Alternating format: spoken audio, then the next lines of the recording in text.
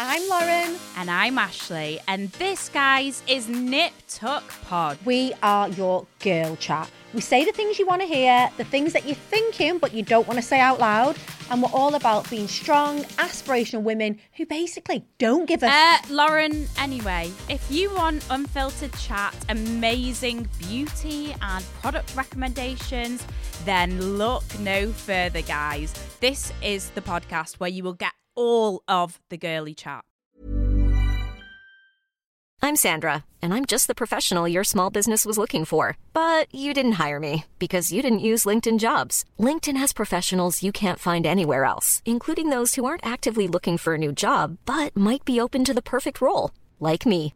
In a given month, over 70% of LinkedIn users don't visit other leading job sites. So if you're not looking on LinkedIn, you'll miss out on great candidates like Sandra. Start hiring professionals like a professional. Post your free job on linkedin.com/spoken today. Get up to 30% off wedding jewelry at BlueNile.com and remember the joy of your wedding day forever. Blue Nile offers everything from diamond and lab-grown diamond wedding bands to classic pearls, earrings you can design yourself, even gorgeous sapphire pieces for your something blue. Whatever you choose, Blue Nile's pieces are all graded for excellence, for a lasting memento as brilliant as the love that inspired it. Right now, get up to 30% off at BlueNile.com. BlueNile.com. There's never been a faster or easier way to start your weight loss journey than with PlushCare.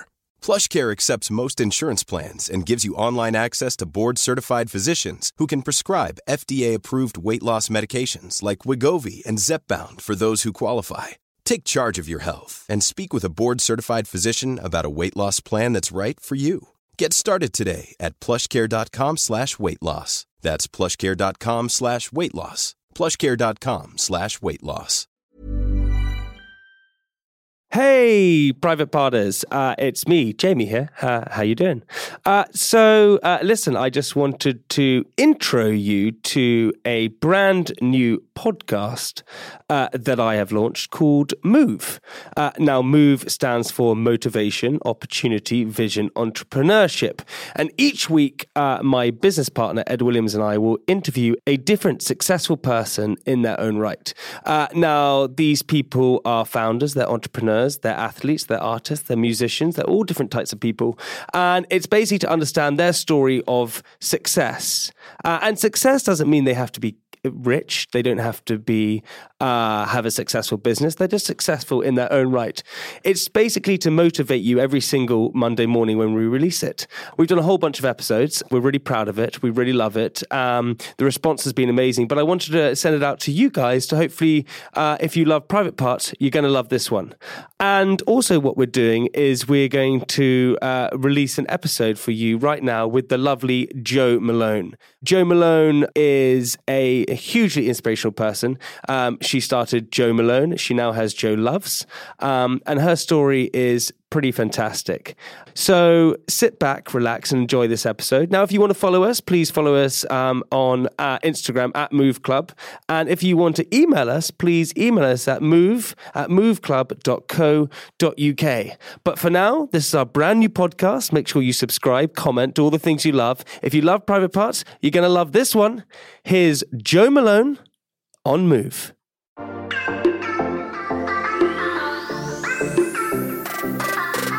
Hello and welcome to Move, a podcast which is hosted by me, Jamie Lang, and my business partner, Ed Williams. Now, in 2012, Ed and I founded our confectionery business, Candy Kittens, a business which I'd actually dreamed of having ever since I was 6 years old. And honestly, we wouldn't have achieved half of what we've been able to without all the amazing tips and advice we picked up along the way. Move stands for Motivation, Opportunity, Vision, Entrepreneurship. And each episode of the podcast, we're bringing you the stories of founders, innovative thinkers, entrepreneurs, and winners who show us all what's possible with hard work and focus. So whatever you're moving towards, we hope today's guests will open your eyes to what you can achieve. This is Move.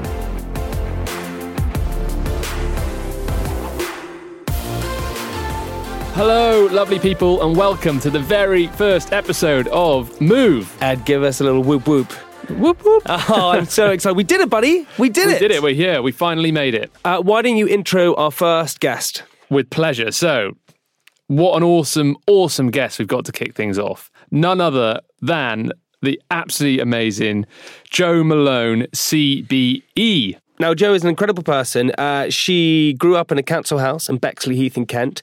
She had severe dyslexia and left school without any qualifications, but still went on to create businesses like Jo Malone London and Jo Loves. Not only did she overcome so many things in her life, she also overcame cancer, which is an incredible story in itself. An inspiring, wonderful, glorious person to have on the podcast. So true. I mean, some of those challenges that I think Jo has overcome is probably fair to say for most people would be the end of the road. But actually, Jo's approach to life, her energy and positivity, general outlook is just so inspiring. But also, Ed, she's such a good storyteller. Great storyteller. We could sit there and talk to her for hours and hours. But the whole point of the podcast is for people to be inspired, for people to go out there and follow their dreams. And Jo, when did that, she did exactly that.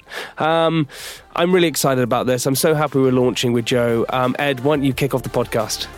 Ladies and gentlemen, Jo Malone, CBE, on Move.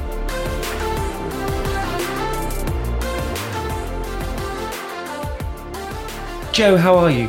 I'm in a really good, happy place, thank you. I think I'm probably at the most happiness I've ever been for a very long time. It's funny though, because a lot of people, when we were younger, right, we always talk about, we speak about this a lot, Ed, as how if you had a wish, you would wish to be a footballer or be the most famous person. But actually, as you grow up, all you would wish for is happiness. And I think that's the most important thing in life. I agree with that. Absolutely, 110%. I think sometimes we think that happiness comes from another person or the greatest job or having money or having success. It doesn't. Happiness comes from that sense of when you look at yourself in the mirror and you think, well done, girl. You know what? You did it. And I mean, I'm a woman in my 50s. I've come through a lot of different hurdles in life, just like all of us do. But I've come to that point of realising that the moment is what really counts. Right now, right at this moment, living in this moment is what really counts. And I'm proud I survived.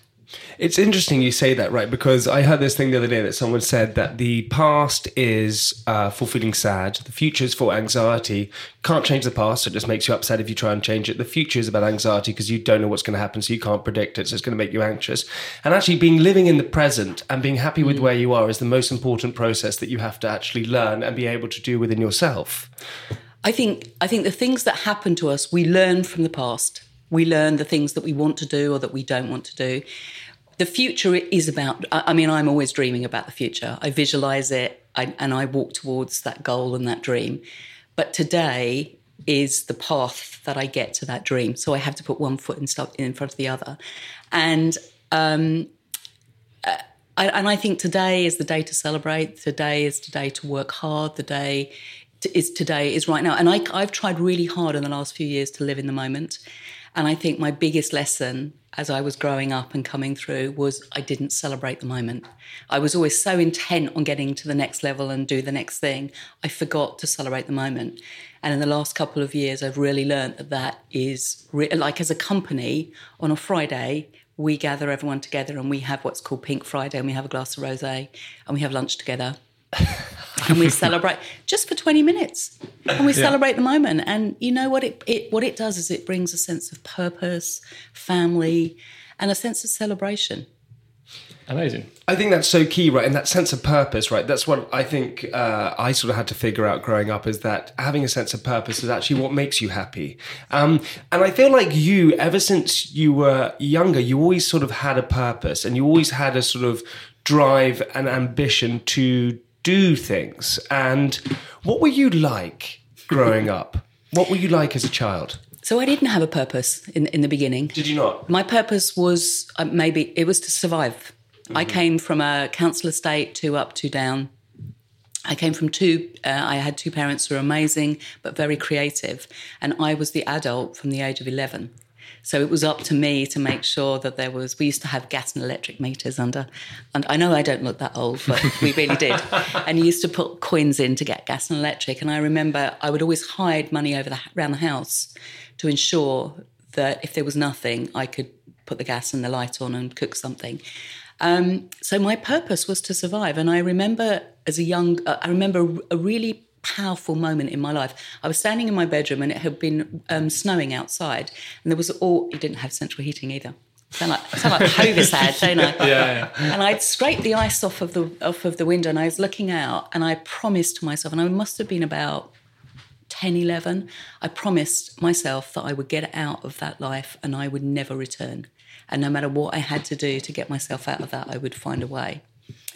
And I can remember that moment. And I often think back to that little girl and think, if you had known at that moment where you'd go on to, so my purpose was to get myself out of that situation. But it was interesting because, and you sort of been open about this, you know, your mum was a beautician, isn't that right? And your dad was an artist. Yes. And you grew up in this cancer estate. And as you said, your mum fell very sick and your dad, you said he was is that right? He was a gambler. And so you had to become an adult from a very young, from a teenage age, which meant that you missed out on all of those years of growing up, having fun, developing as a child and doing all those different adventures. But do you think that taught you discipline and taught you how to, you know, run life and understand what you have to do to get places, and showed you a sense of, right, in order for me, as you said, as that child sitting by the window watching the snow outside and going, I'm going to get out of here. Did that give you your drive to start becoming an entrepreneur, start your business and start your brand? Yes, I think one of the great things I believe in life is nothing is wasted. And it doesn't matter who we are and where we come from, eventually, life will roll out and you'll see the purpose of it all. And you don't, as a child, you don't choose, do you? I think as a little girl, I learned more in life what I didn't want than what I did want. Now, when you're a child, you just, you know, you imagine, you dream. And so your life is all about very positive things. Mine was slightly different, where I knew what I didn't want. So I kind of narrowed that down and thought, I don't want to gamble. I've never gambled in my life because I watched my father literally play poker and gamble away everything. But he was a genius man as well. He was a brilliant artist and a magician, and I adored who he was. And my mum she was hopeless with money. So I have never in my life been in debt. I understand the responsibility. I was a carer from the age of 11, 12 years old. It was up to me. You know, I remember the time when the doctor said, your mum is going to go into a home and you and your sister need to go into care. And I talked my way out of that situation. I can't remember what I said now, but whatever it was. So you were selling even back then at 11, you were kind of in sales mode to get out of that. I was about 12, 13, and I was, quite savvy. Yeah. But sorry, do you know what's interesting? You're 12, 13 years... When I was 12, 13 years old, I was saying I don't want to eat peas with my shepherd's pie. I mean, that's literally what I was sort of doing. I had no idea about life. I had no idea, you know, I didn't know how to change my bed. You know, I was very kind of put into a place where everything was done for me and, incredibly privileged and all these kind of things. And being 12, 13, I consider that so young, but to have to take control of life, that must be really hard. But at the time, maybe you didn't realise that. No, I don't regret. If I had my life all over again, I wouldn't change any of that. I really wouldn't. It made me who I am. And I've always found my glass has always been half full in my life, always. And I don't think there's anything wrong in the way I've raised my family is very similar to the way you've grown up. You know, I don't think there's anything wrong in that. You know, I love being a mum. I love making the bed and cooking Friday night dinner and Sunday lunch and all of those things. And I wouldn't want my son to grow up in the way that I did. But the reality is we are who we are. We're born into a family and a world, and we have to pick up. It is like a bit like a poker game when you think about it. You're given a round of cards, and it's up to you to play that round.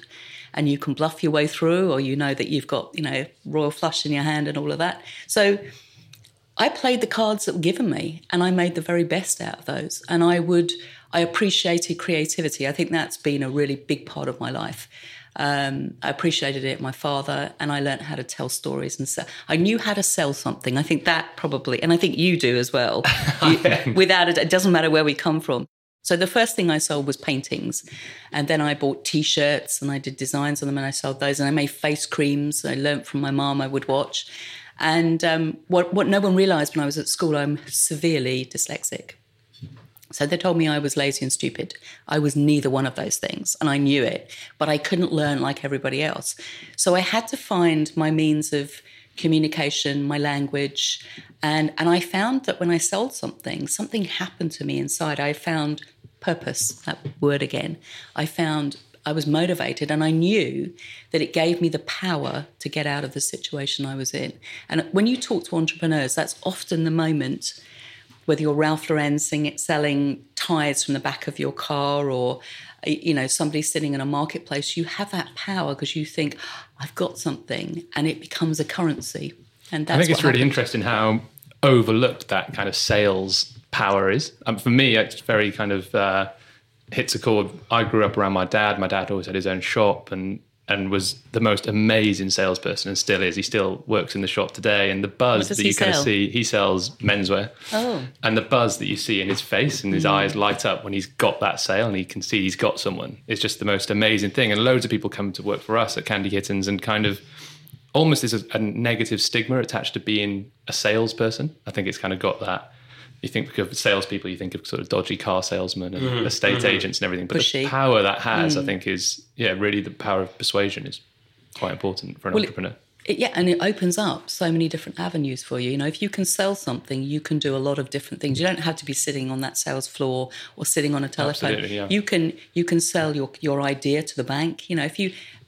Let's go back to being great storytellers, truthful storytellers. I couldn't agree more, and I think that being, Jo, you are an amazing storyteller, and that's such a great quality to have, because we live in a day and age now that a lot of people don't communicate, and they look on their phones and they don't chat to one another and all these different things. And it's so interesting you said about dyslexia, because I exactly the same. I was told I was stupid, I wasn't clever, I was disruptive in school, all those different things.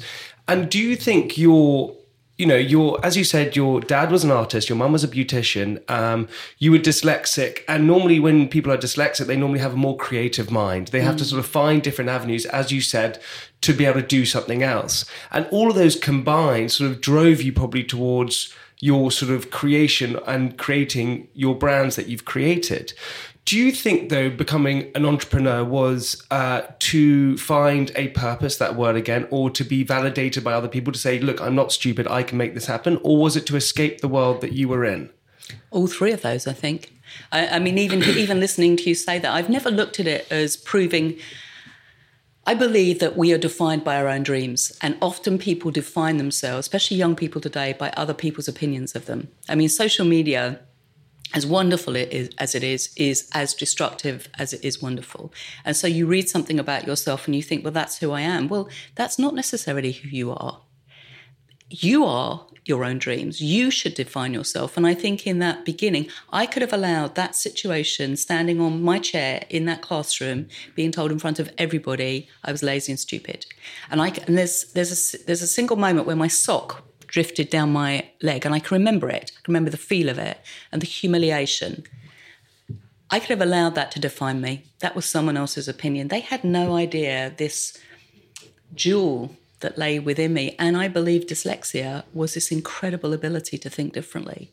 It's never been a disability for me. I still can't tell my left from my right. I can't fill out a form. If you asked me to read something, I would struggle. Letters move around on the page. But I had something that no one else, I had a sense of smell that was going to change the world. And young people today need to realise everybody has that jewel, everybody. You just have to find it. I couldn't agree more. I have this big theory that every single person has a superpower. It's just about finding what your superpower is. And it's so true to a lot of the young people who'll be listening to this. They will be struggling in different areas, and make sure that doesn't define you. Because when you're in that situation, like you said, as you were that little girl with the sock falling down, you were humiliated in front of all of your class. That doesn't define you at all. But at the moment, you think it does. And that's sort of a sort of scary moment. But you were then, so you grew up in this cancer state. You had your mum and dad, your mum fell very ill. You then decided to go and follow your sense of smell, and you wanted to go and create these sort of bath oils and smells and fragrances and things like that. How did you even begin to do that? Because as we know very well, even in the current climate of education, no one teaches about being an entrepreneur. They teach you Latin and geography and geology, which I got a U in. Who cares about geology? At least you got a U. I didn't get anything. Who cares about geology? But you saw something and you knew something. How did you get to that place, and how did you begin everything? So I started my first skincare clinic, and my early 20s. I was newly married. I'd married Gary. Gary is a huge part of my success, by the way. Everyone always thinks it's me. It's never you on your own. He was a huge part of it. But anyway, that's another story. But I'd watched, because of my dyslexia, I watch and I mimic. And my memory is really good, really, so careful, really good. And I'd watched, and I had this ability to touch a face cream. I mean, I'd made face creams from the age of 7 years old. I knew so I'd done chemistry. But and this is something that growing up with your mum, okay. And Madame Lubati, who taught my mum. Yeah, so we want to talk about that. She was an amazing woman. But she taught me how to touch something and smell. So she encouraged that sense of smell.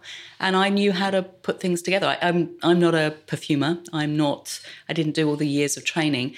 But my senses are all muddled. So I see colour and I smell something. And so I've used that ability to think differently to build something that changed the world. And bath oils, in the beginning, when I first created fragrance, I didn't have a spirit license, so I couldn't put it into alcohol.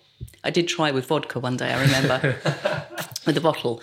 So I could put it into oils and I could put it into lotions and I would sell them. And that, that single moment. So I was running the skincare clinic and the clients that would come, and they were the good and the great of the world.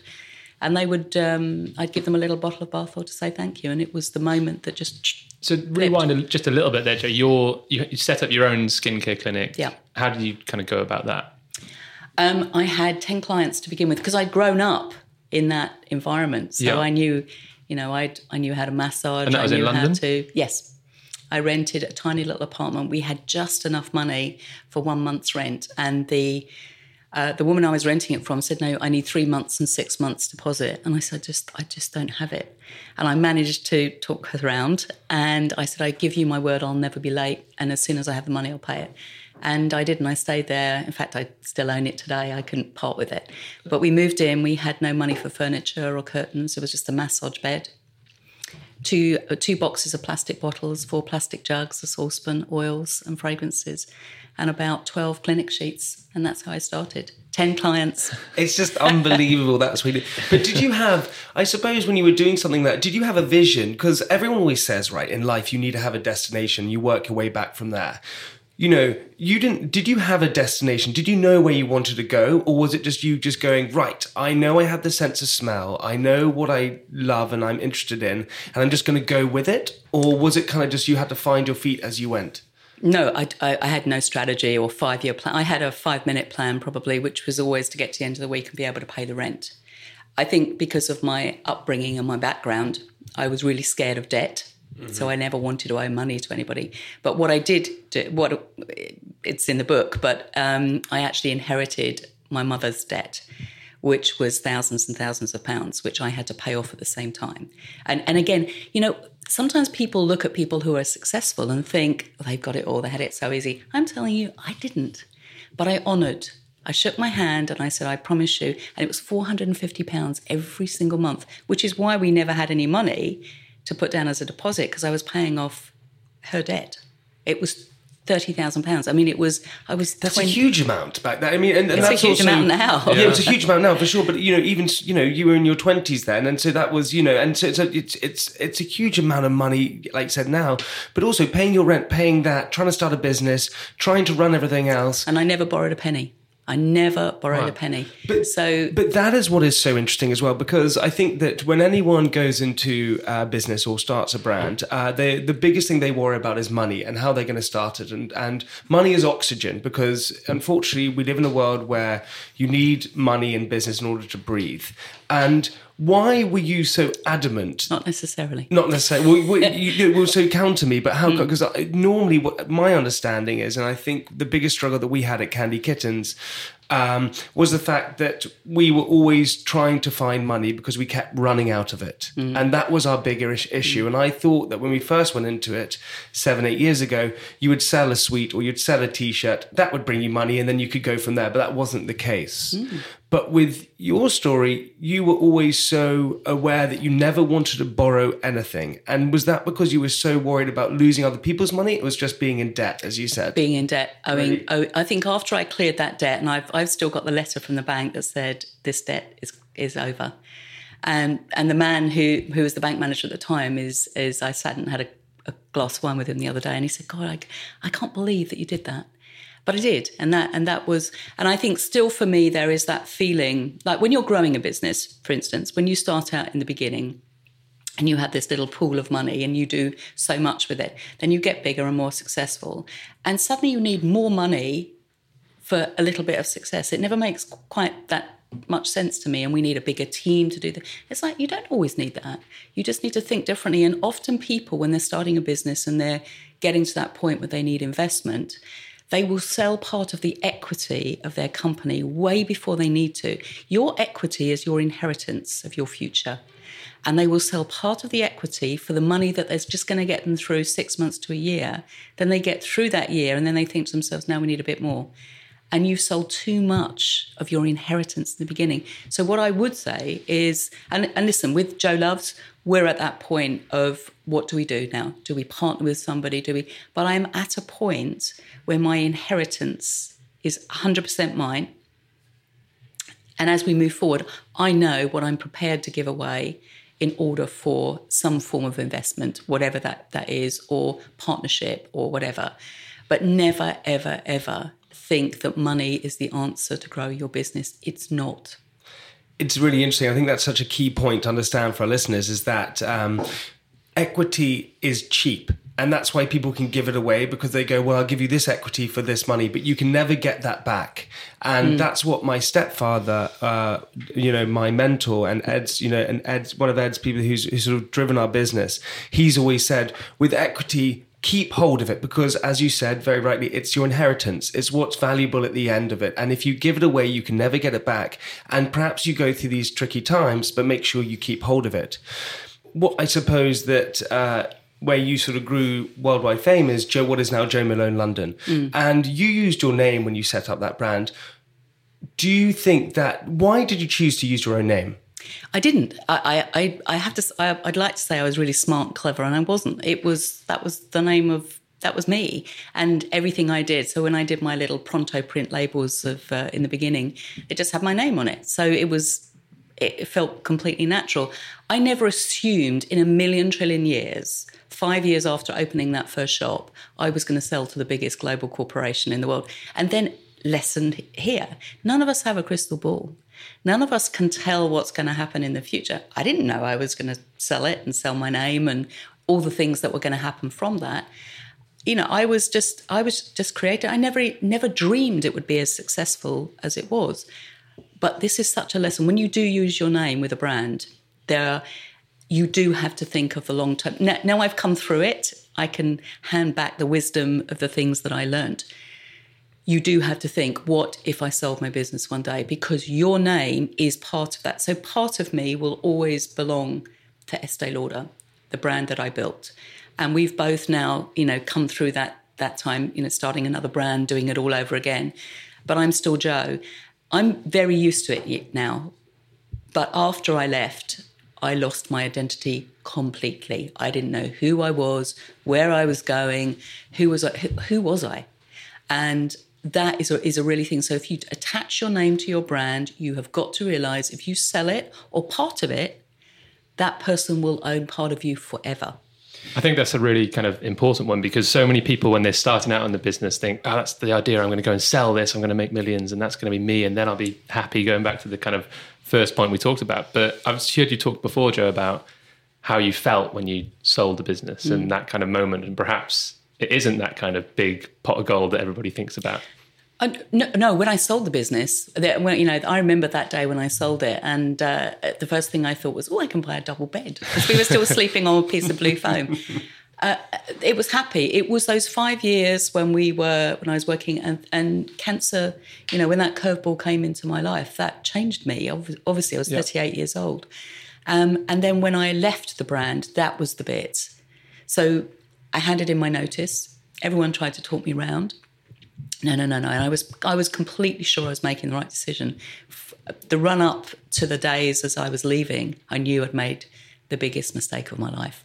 And I didn't tell anybody. I was eaten up with regret. And I asked to be the last person to turn the key in the shop in Sloane Street and put the bottles, and I sobbed. And I sobbed and I sobbed. And I thought, what? And I was talking to myself thinking, what have you done? You know, you've walked away. And I realised that the business was not a job. It was my best friend.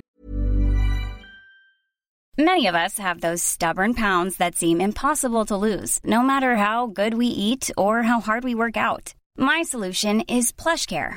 PlushCare is a leading telehealth provider with doctors who are there for you day and night to partner with you in your weight loss journey. They can prescribe FDA-approved weight loss medications like Wegovy and Zepbound for those who qualify.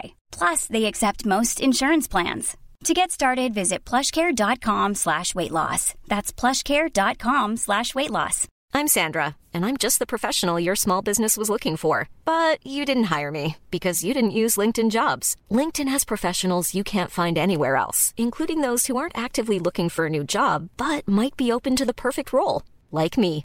In a given month, over 70% of LinkedIn users don't visit other leading job sites. So if you're not looking on LinkedIn, you'll miss out on great candidates like Sandra. Start hiring professionals like a professional. Post your free job on linkedin.com/spoken today. There's never been a faster or easier way to start your weight loss journey than with PlushCare. PlushCare accepts most insurance plans and gives you online access to board-certified physicians who can prescribe FDA-approved weight loss medications like Wegovy and Zepbound for those who qualify.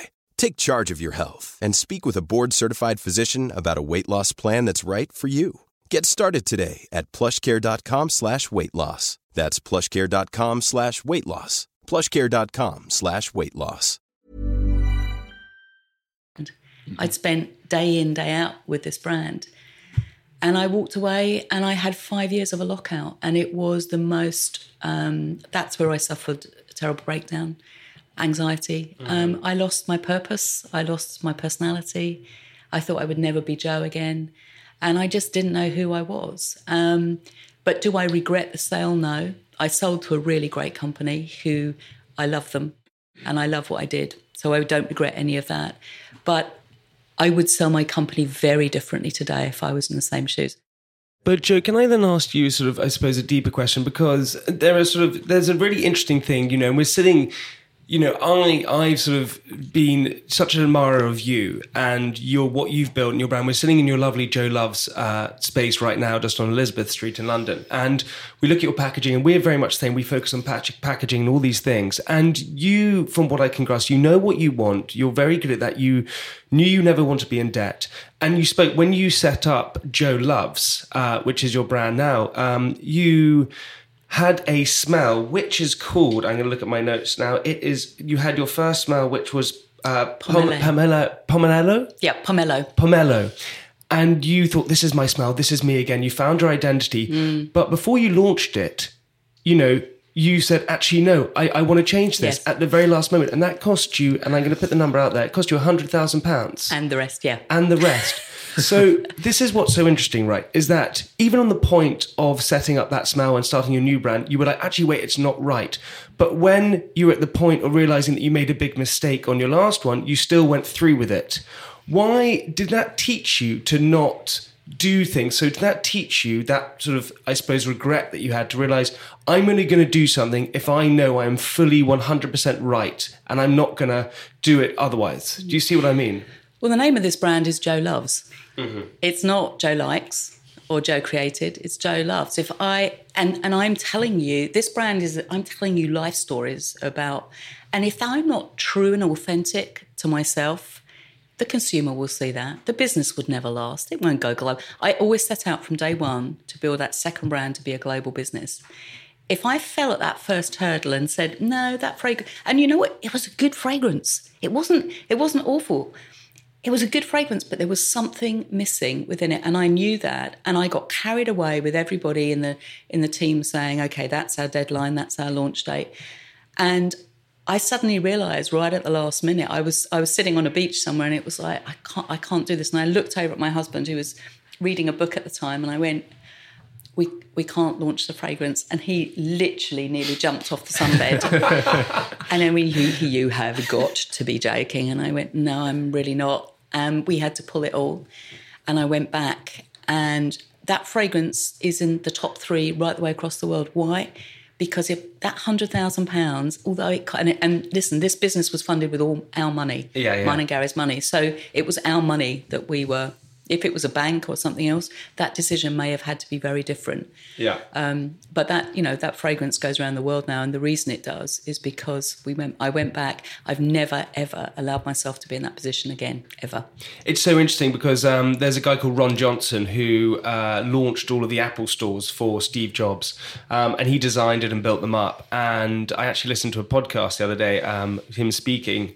And he built the first Apple store. It was amazing. He brought Steve Jobs down there. Steve Jobs said, yes, it's great. We're going to open tomorrow. And Ron Johnson said, it's not ready. It's not ready. And Steve Jobs said, what do you mean? He said, it's not ready. He said, we're launching tomorrow. He said, I don't think it's ready. And they stopped it and they changed the whole thing. They changed the whole interior. And he still says, even though it cost them a fortune, all the thing, his biggest lesson was, unless you are ready to make something happen and you are able to change it. Don't go through with it. So that moment is a bit like walking down the aisle. I've only done it once in my life, but that person that's standing on the other end that you say, I do, that is for life. Yeah. That's going to change your life. You make sure that as you walk down, you enjoy the moment of that launch. But when you say, I do, and it goes, that is a relationship forever. So, turning around and going, hold on a minute, I don't think this is the right thing. It's never great in the last 24. I've never been in that position again, ever. And the red dot? Do you see the red dot? Mm-hmm. I had these Ryman red dot stickers. So nothing in this company ever goes to the next level unless that red dot is there and I've signed it off. And with that may be a ribbon, a box, a bottle, the fragrance. And that ensures us that, and so my lovely Tess here, she'll say, has she red dotted it? Can't go to the next level. So and that's our safety net obsessive now. attention to detail almost. Totally obsessive. Yeah. It was, we took our team away last week with Candy Kittens and the theme was good is the enemy of great. And when you were saying there that fragrance was a good fragrance, but it perhaps wasn't great. And we are trying as much as we can to kind of put our obsession of great into our team now, which can be quite difficult as well. But it's what this world needs. It needs great, creative companies that aren't frightened of making mistakes. That's it. Exactly that. Don't be afraid. I'm just focusing on identity for a bit because, what was so amazing about what you've created is not only did you make these smells which were unique and you would have this nose to create different things going on and just fabulous stuff, you also were the first person that I think, even my mum says, you were the first person to make packaging and making it identifiable. You said that you lost your identity, but your brands, looking at Jo Loves now, you look at Jo Loves and that is your brand. And so identity to you is thanks. It's true. Thank you. The red dot, it's like, everyone knows that it's Jo Loves. How important is presentation and packaging and identity of the brand as well as the product, so your smell and things like that? How important is that for you? Well, it's important to any brand to have identity, but the world that we're living in today, so this is a complete flip side for us at the moment as a brand. When we started out with Jo Malone London, we weren't living in the world that we are living today. There's a huge responsibility now today about packaging. So you will see us as a company start to strip away. And I'm telling you, it's one of the bravest things I think I've ever done, is strip away everything that people know. Why? Because our world needs people to step back and look at packaging in a different way. We're going to hold 1 week in June, I think it is here, where we're going to be a packaging-free brand for a week. And I can tell you that makes me sweat. What do you mean packaging? So you're just taking everything away? We're going to, well, no, obviously not everything. But that wouldn't be a very good shop. Come with your little hands and I'll fill it with bath oil. No, we're going to take away the boxes, the bags, and we're going to replace them with something else for a week, and we're going to see how that runs. We're going to start to shower gels and body lotions. Apart from gift-giving seasons, we're going to start to strip that away, and we have to, and we're looking at packaging the whole time. How can we because packaging is about theatre and entertainment. It's not But if you're going to take just something away, open it and throw it away, I mean, we just can't do that any longer. We're looking at plastics now that come from seaweed, from a seaweed ingredient that are biodegradable. We're looking at sustainability. How do we, if we are taking from this world at a great pace, and as our brand grows, what are we giving back? Are we investing into beehives to ensure that that continues? Are we investing in tree planting? And I have to say, my 18-year-old son has challenged me in our business above and beyond anybody I have ever met. And I'm grateful and thankful and slightly resentful sometimes when it takes so much hard work. But what's happened is our whole team has now started to look at luxury branding and packaging with different eyes. And you'll start to see us do some incredible things, yeah. But Jo, that's what's so amazing about you is that you're constantly challenging. You're constantly challenging the workplace. You're constantly challenging your own brand. And I think that's because you in life have faced so many challenges. When you were younger, you faced challenges. When you were in your 20s, you faced challenges. And one of your biggest challenges was the fact that you were diagnosed with cancer. And that, for anyone, I think everyone probably in this whole room knows someone or someone close to them or a friend who has been diagnosed or touched with cancer. How scary a time was that for you? And also the point when you weren't even working, from what I can remember, you were or maybe you were working, but how hard was that for you as a challenge? Well, it was a life-threatening situation.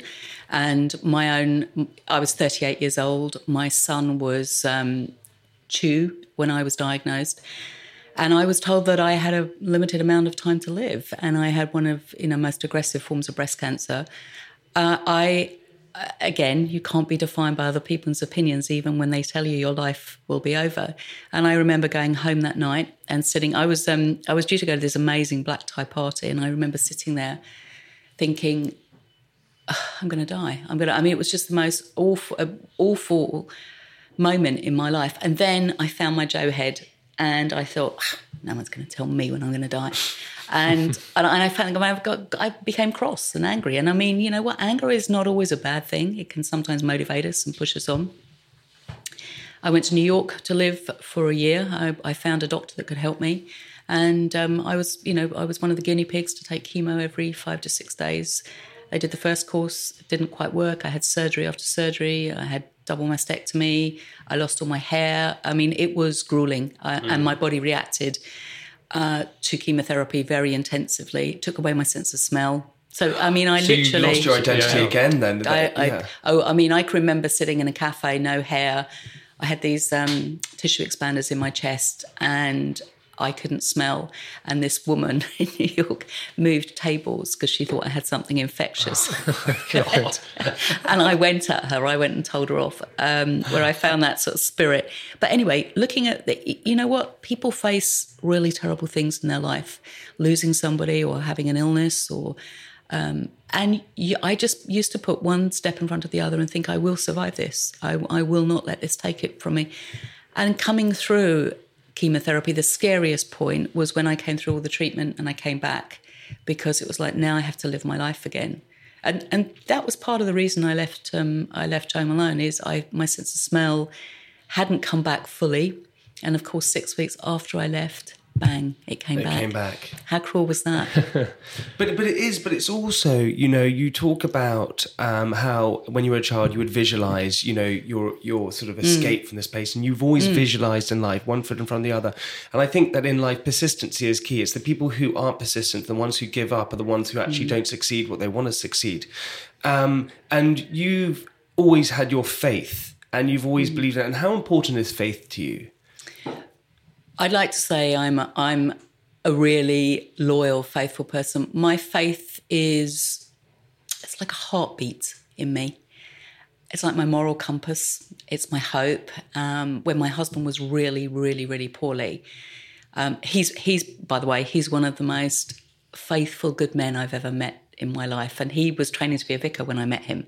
And he would have been a great vicar. I would not have been a great vicar's wife. But anyway, that's a TV show, isn't it? Vicar Dibley. Yeah. But I would go to church every day and I would sit there quietly and say, please don't take him. And And I pass that church every single day when I walk to the office, and I consciously thank God that I'm alive, that he's alive, that our son is happy. You know, that's really what you want, isn't it, in your life, is you want happiness, but you want fulfillment. But do you know something? Going back to something you said, visualizing something is a really important part. You make your dreams real. So I visualize success. And I don't visualize having a Cartier watch on my wrist or anything ridiculous like that. I don't believe in that for a second. But visualizing your dreams and walking towards them.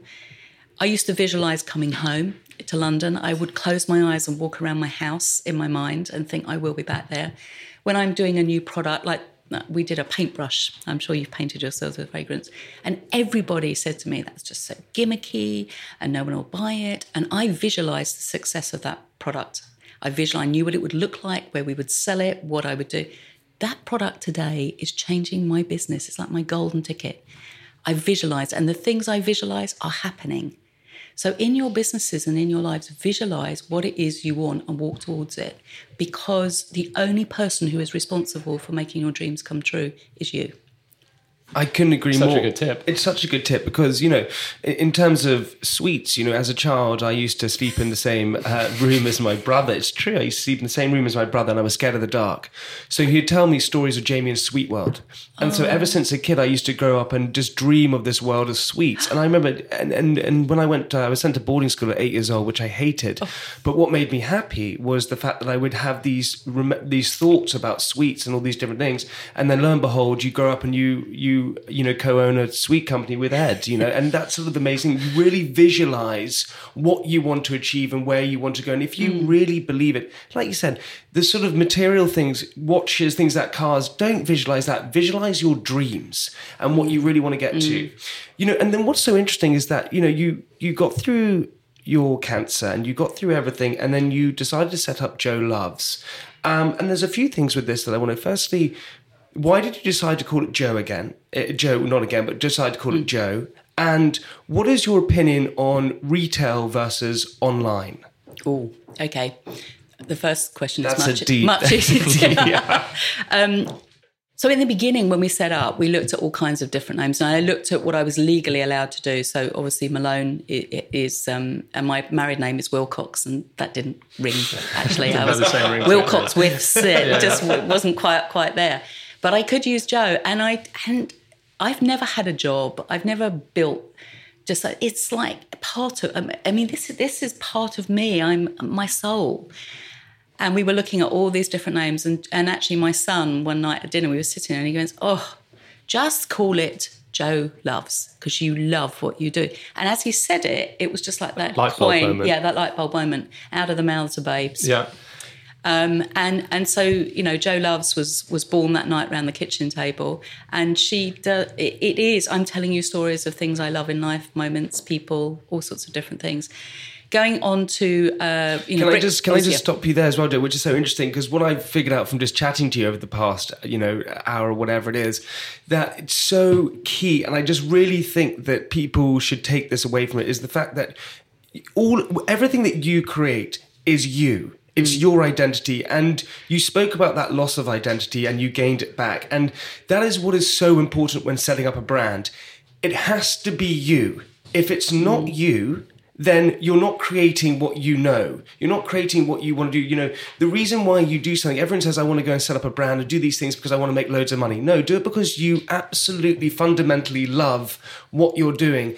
And it's amazing that you did that. You know, you were thinking all these different names, but actually, and your son said it so truly.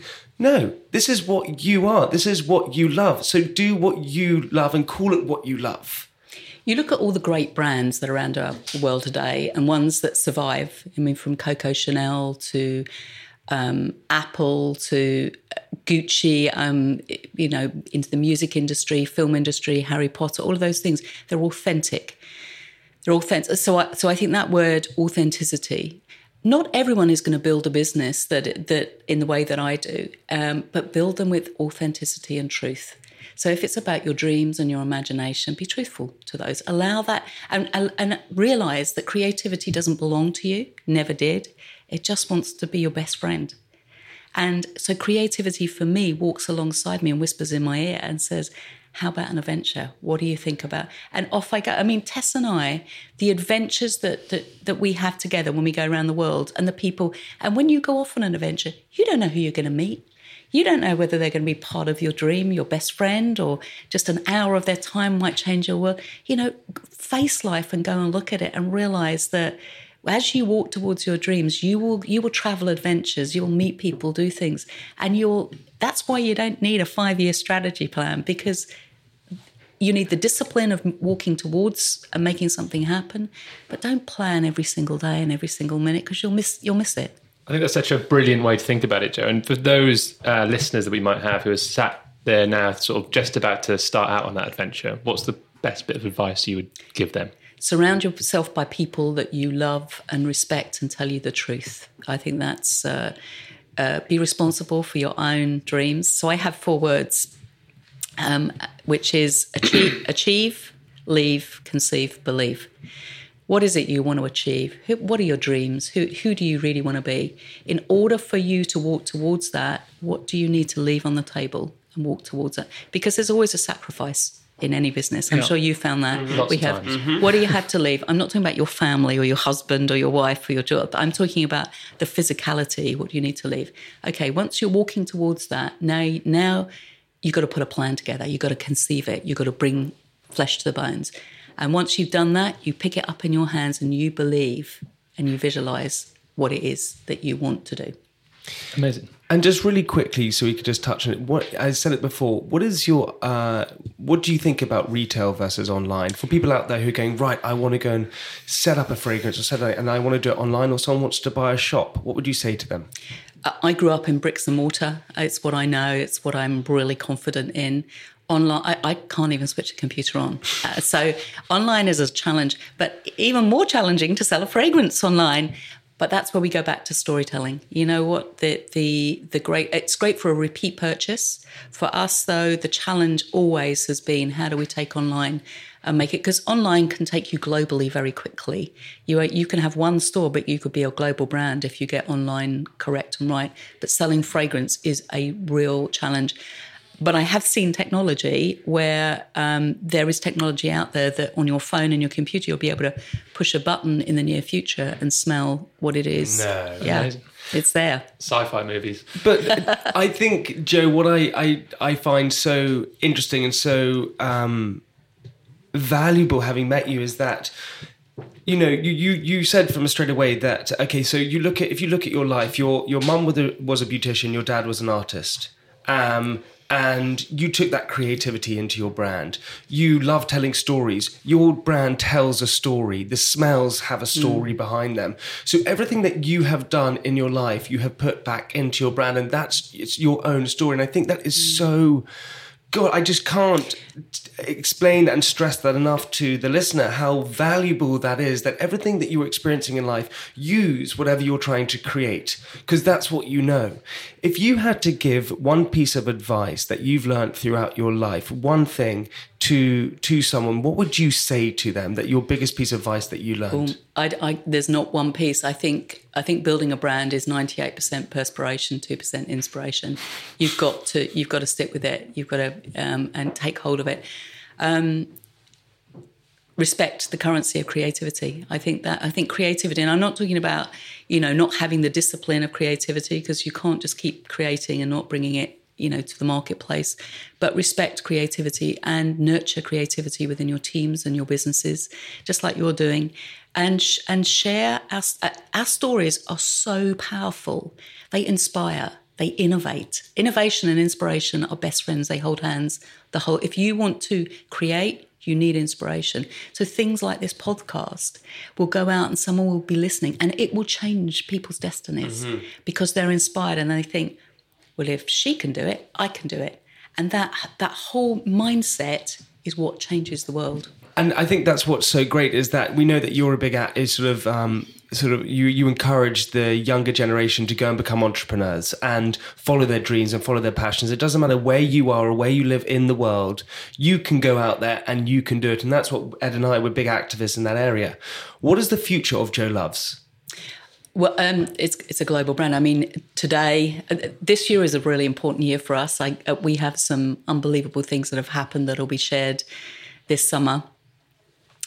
She's a little springboard of creativity. I literally feel like this brand is taking off around the world, and I run at her and I jump like a springboard, and it takes me into the most unbelievable worlds and relationships. But ultimately, we lost our way a little bit, if I'm really honest, about 2 years ago. And we stopped becoming storytellers and we started to just sell product. And I knew it was happening. And I pulled everything back, and it was hard and it was tough. And I had to restructure almost everything that I knew. And I went back and I said, this brand is about storytelling. Do you know, the minute we did that, it all came together. And anyone listening and sort of who thinks to themselves, you know, what is this woman really about? Do you know what? Come and visit us. We have a little tapas bar here. It's free of charge. We don't charge for it. And we serve you fragrance as though you're sitting in a tapas bar. If you want to feel creativity or inspiration, go and place yourself. I don't care where it is. Go and find inspiration for 21 days, 20 minutes a day. Just go do it consecutively. I give you my word that you will start to think creatively and it will become natural to you. So your business problems will not become problems. You'll find solutions really quickly because your brain will start to think in a really different fashion. So in order for the next generation to understand that entrepreneurialism is one of the greatest ingredients of life, we need to equip them. And young people are not being equipped with the ability to build. We need the national curriculum to change. Not at 15, 16 and 17 when they're leading, at 5 to 7 years old. We need to have entrepreneurialism taught in every school across our country, and within 5 years we will have a generation of people that leave school that know how to build. How great would that be? Amazing. Incredible. Jo, thank you so much. It's been amazing listening to your story this morning in this obviously beautiful smelling store. We ask every guest as the final question before they leave us that if they could stop doing what they do today and start a new business tomorrow morning, what would it be? And what would yours be, Jo? So my great love is animals, and I would go and work in conservation and protect the amazing elephant and rhino across our world. And I would be in khakis, smelling like elephant dung, and I would do everything I could to rescue those amazing, beautiful animals. Fantastic. Jo, thank you. Honestly, I'm just going to go and create everything. I'm going to go and smell everything. Thank you so much for coming on the podcast. It means the world. Thank you so much. Thank you so much. Thank you.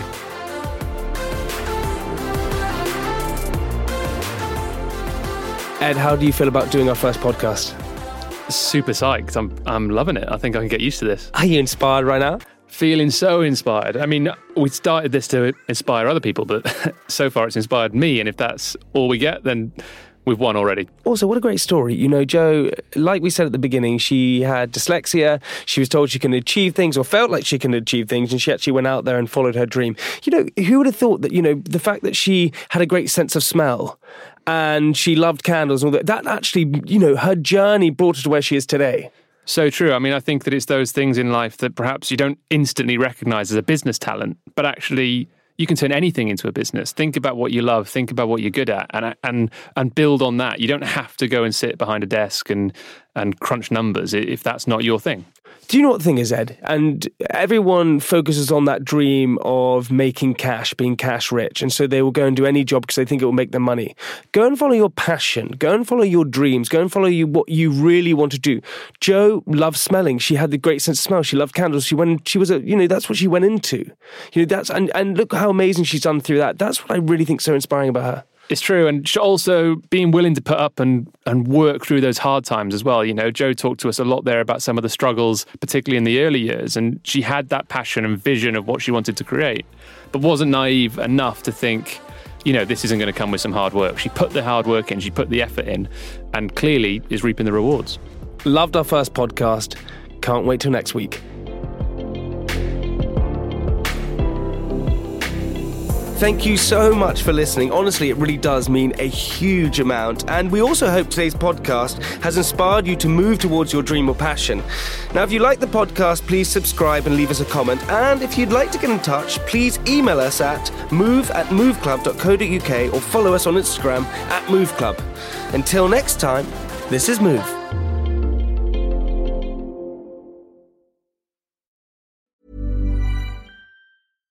This message comes from BOF sponsor eBay. You'll know real when you get it. It'll say eBay Authenticity Guarantee. And you'll feel it. Maybe it's a head-turning handbag, a watch that says it all, jewelry that makes you look like the gem, or sneakers and streetwear so fresh every step feels fly. eBay gets it. So look for the blue check mark next to that thing you love. And be confident that every inch, stitch, sole, and logo is checked by experts. With eBay Authenticity Guarantee, you can trust that feeling of real is always in reach. Ensure your next purchase is the real deal. Visit ebay.com for terms. Acast powers the world's best podcasts. Here's a show that we recommend. Hi, I'm Jessie Cruikshank. Jessie Cruikshank. I host the #1 comedy podcast called Phone a Friend. Girl, let's phone a friend. Not only do I break down the biggest stories in pop culture with guests like Dan Levy and members of NSYNC, I do it with my own personal boy band singing jingles throughout. Because it's my show. It's your show, girl. New episodes of Phone a Friend. Yeah. Drop Thursdays wherever you get your podcasts. So work it, girl, yeah, work it. Okay, that's enough. Acast helps creators launch, grow, and monetize their podcasts everywhere. Acast.com.